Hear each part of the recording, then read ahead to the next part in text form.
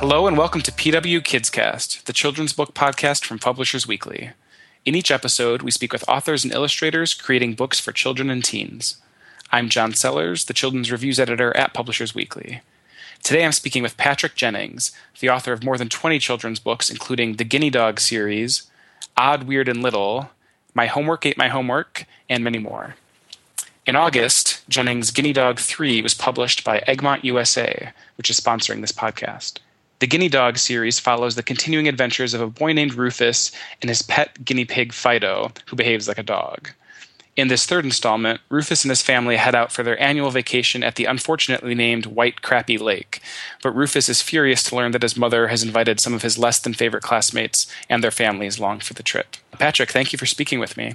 Thank you. Nice to talk with you. So aside from your Ike and Mem books, and correct me if I'm wrong, I think this is your only series so far. Has it been fun to sort of play around in the world of the Guinea Dog books and kind of dream up other animals that these guinea pigs are sort of might be able to act like? It has been. It wasn't planned as a series. I wrote the first book, and the response was so positive from kids, and that they started kind of demanding a second one. And eventually my publisher invited me to do a second one. And so, yes, at that point, there were lots of decisions we could make. It could just be the continued story of Rufus and Fido and their various adventures together.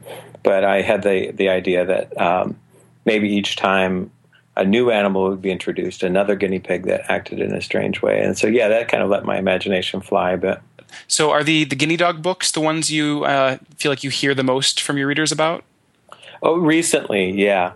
Of the recent books that I've done for Egmont, the Guinea Dog one, yeah, it definitely resonated with the kids the most. A lot of it has to do with the fact that kids have dogs, and as it turns out, lots of kids have guinea pigs too. And actually, I hear from a lot of kids who have both. So I've covered a lot of ground in that respect. It's sort of a built-in audience, I suppose. Mm-hmm. And any of those guinea pig owning kids recognizing similar behaviors to Fido with their own pets, or not so much? A lot of them try to convince me, yeah, that's true, that they have guinea dogs at home, and they tell me about different behaviors that they've witnessed with their guinea pigs. So now, are there more Guinea Dog books in the works? Do you have a sort of overall plan for this series at this point? I don't. We're still kind of going book to book with that series. We did 3, and we're kind of waiting to see, what comes of that. I don't actually have a new story lined up, no. With these books, I feel like Rufus's interactions with his parents are especially funny. Have you found yourself kind of mining your own family experiences as inspiration to fuel any of those scenes? Yeah, I'm kind of embarrassed to admit that Dad, when I created him, I was, writing in my room a lot, and, I have a daughter and I have cats, and I was being irritated. I got irritated, and I was one of those guys who would say, like, this plastic container goes in the recycling, not in the garbage, and things like that. It was very easy for me to come up with 3 pages of reasons why Rufus couldn't have a dog, for example. And in fact, it was very important to me that it went on for 3 pages. But it wasn't difficult at all for me to fill them. I could think of lots of reasons why I wouldn't want to have a dog. So you're the one grilling mushrooms on the family vacation, then I take it? Yeah, that would probably be me.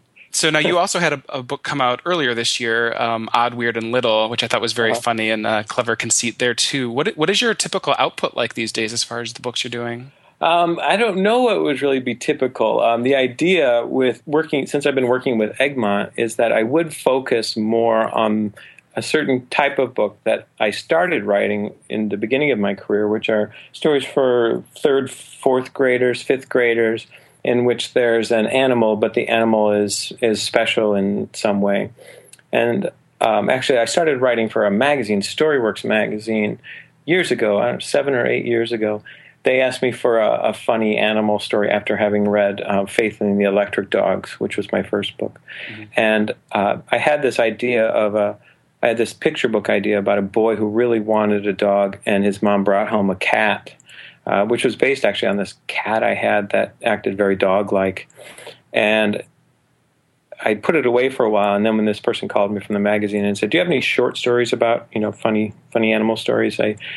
I pulled that out and looked at it again, and I thought if I were to write it for middle graders, I should bump it up a little bit and make it even funnier. And so I turned it into a guinea pig, and I wrote a short story based on that. It was published in Scholastic's Storyworks magazine. And then I ended up doing several other stories for them. One about a psychic cicada, who helps a little girl with her test-taking anxiety by kind of chirping out whether she's got the answer right. And I did my homework, which became a book about a girl who has to babysit the class ferret, and it eats her homework. My homework ate my homework. And Oddward and Little was one of those. Oddward and Little is a story I started years ago, 6 or 7 years ago, I suppose. And it was a pet project of mine for a long time. I had submitted it in a bunch of different ways, hoping that I could write a whole book based on it. It was it's a little different than the other books because it's fairly absurd. I mean, it is absurd that a guinea pig, catches a frisbee. I suppose in a difference, yeah. Aside from what you were reading as a child, do you also feel very connected to your own middle school years even now? Yeah, I remember being a very fanciful kid. I wondered about everything, and I would lay in fields and look at clouds, which turned up in my book, The Beastly Arms. And I was a very creative. It was a good time. Those were my really good years. I felt like I was good at all the really important stuff. I was good at schoolwork, math, and all that. But I was also excellent at dodgeball, which was really important. And I was excellent at tetherball. All these, important life skills. And I just felt like on the top of my game. Mm-hmm. And I was even starting to like girls, and it seemed like they kind of liked me back. And I was a bit of the class clown, and I was drawing pictures, and it was a good time. I wonder if that's true for most writers. I wonder if the young adult authors, have a really distinct, pristine memories of their teen years, like I do of my middle grade years. Mm-hmm. Or I don't know how preschool picture book writers work. So now, is writing your full-time occupation at this point? It is. Yeah, it is. I do a lot of school visits too, and I actually have a writing group here in my house. I have local kids come over, and they just sit and write whatever they want, and then I kind of act as, mentor, editor, and they write nonfiction, they write novels and such. Mm-hmm. They're 11, 12 years old. My age, my group, my people. Right.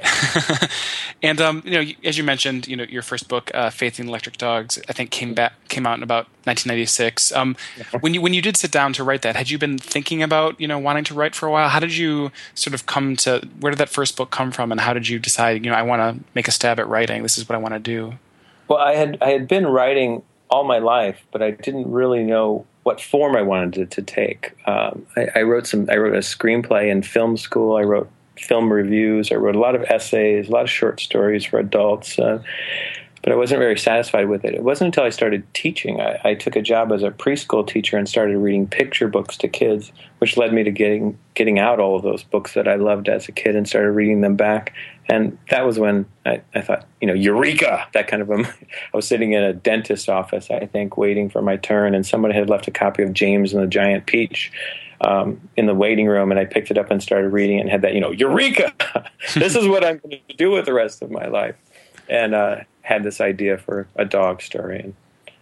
And because you've been doing this for some time, have you noticed? You mentioned getting out there with kids. I think you said you've also done Skype interviews, things like that. Have you noticed your interactions with kids sort of changing over the years? Do you find your classroom visits now to be a different animal than they were, say, 10 years ago or so? Well, I guess the Skype visits are different. I tell you what's really different. The kids are very different from from my golden age. Mm-hmm. I was 10 in like the early 70s or something.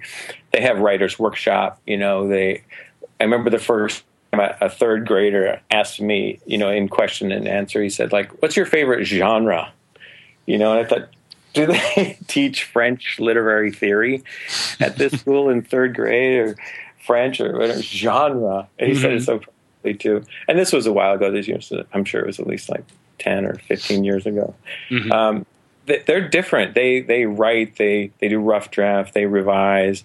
They They have peer review. They publish. They really understand it, and they work really hard at like word choice, all kinds of stuff. So I love going out into the schools now because the teachers have these really clear things that they're talking about, and they would love me to join in. A lot of times the kids maybe have published a book, and they'll ask me to sign their books. They've done books during the year. And so what I'm saying is that the way that they teach writing now is very, very different, and they're grooming them really to see themselves as authors at a very young age, which is pretty exciting and a little threatening too. You're like, don't get there too quickly. We're not ceding any territory just yet.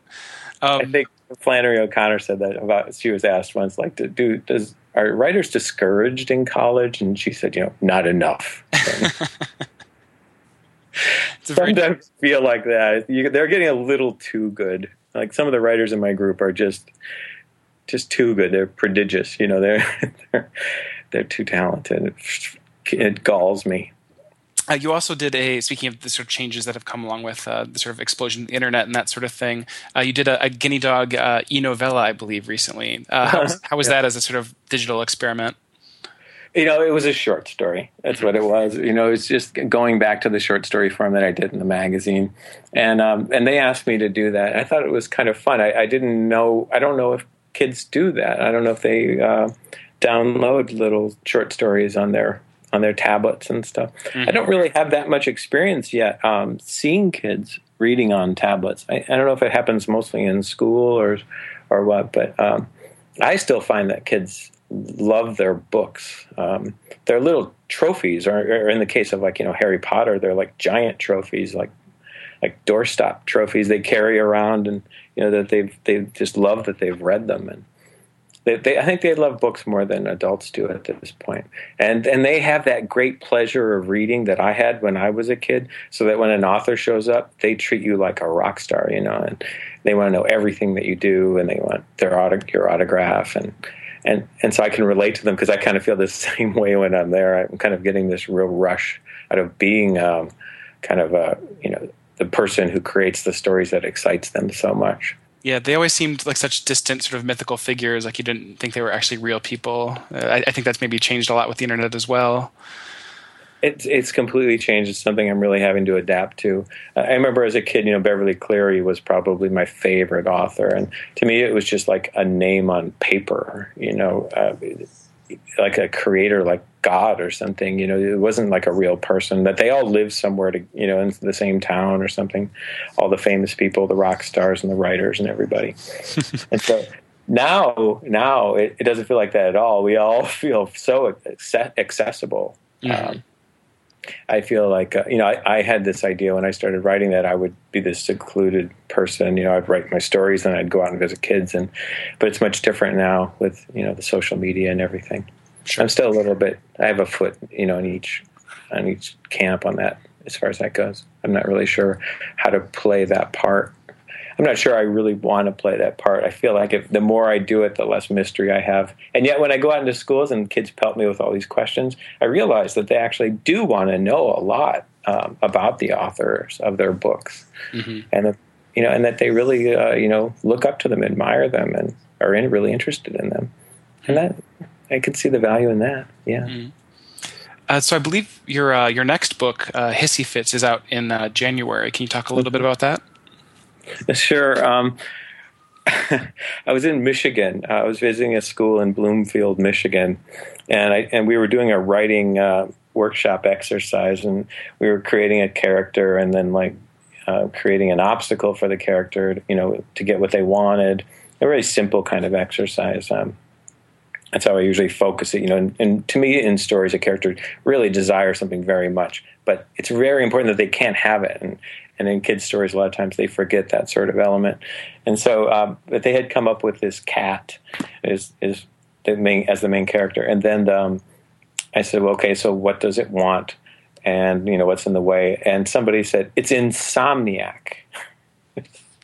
And, these are like 4th and 5th graders. I was so impressed by the word, using the adjective of the word, it's insomniac. An insomniac cat. And I said, and then what are the obstacles? Why can't it get to sleep? And they came up with a bunch of reasons what was keeping the cat up. And I said, well, how then will it get what it wants? And one of the kids said, it'll get a life coach. I thought, wow, these are this is a savvy group of people. Somebody else suggested Tai Chi. Mm-hmm. And so I loved the idea, and I wrote it down. I said, I might write a book about this, and if I do, I'll make sure I mention you in the book. And I did mention them in the book. Excellent. And then you mentioned the other series you're working on. Are there other sort of ideas you're toying with, or either getting ideas from kids about? I always do get ideas for kids, and a lot of times they've helped me with titles and things too. I try not to make it too much of like a focus group or something when I go out and talk to them. A lot of times it's just they'll say something that will inspire me. Most of my ideas, I guess, come from myself, but with this idea of going to a pet store and wanting one thing and getting something else, or something that satisfies the same desire, they have gotten me to think a little bit more out of the box, because I keep thinking of a guinea pig that acts like a dog, or in the case of the first book in the Petopia series, a rabbit that acts like a parrot. It talks and it flies.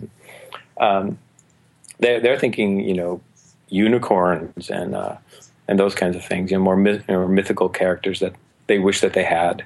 And so, that opened up another door for me. Sometimes that's what I get from them the most is that. And if I've changed over the years, I think that has to do with it, is that I have to fight a little bit more to be imaginative. I have to stop being the adult and the very, task-oriented, very reasonable, logical, and become more playful and imaginative and find a space where I can do that. And going out and meeting with them, I'm just taking notes left and right because they're so unbelievably imaginative. It takes my breath away. Isn't it funny that all of the children's books are always written by adults? I think that I've always found that to be very amusing. And that because we're adults, we tend to focus on our own childhoods. And so sometimes the books feel a little dated, and they can't help but seeming to be loaded with ideology or something. Even though we try not to teach lessons, they tend to come through anyway. When I read kids' books, they're totally different. They get the adult world completely wrong, because they're operating almost solely on imagination. Well, congratulations again on the new book, and thank you again for speaking with me. Oh, sure. It was a pleasure. Thank you. Once again, I've been speaking with Patrick Jennings, whose novel Guinea Dog 3 is just out from Egmont, USA. Thank you for listening to PW Kids Cast.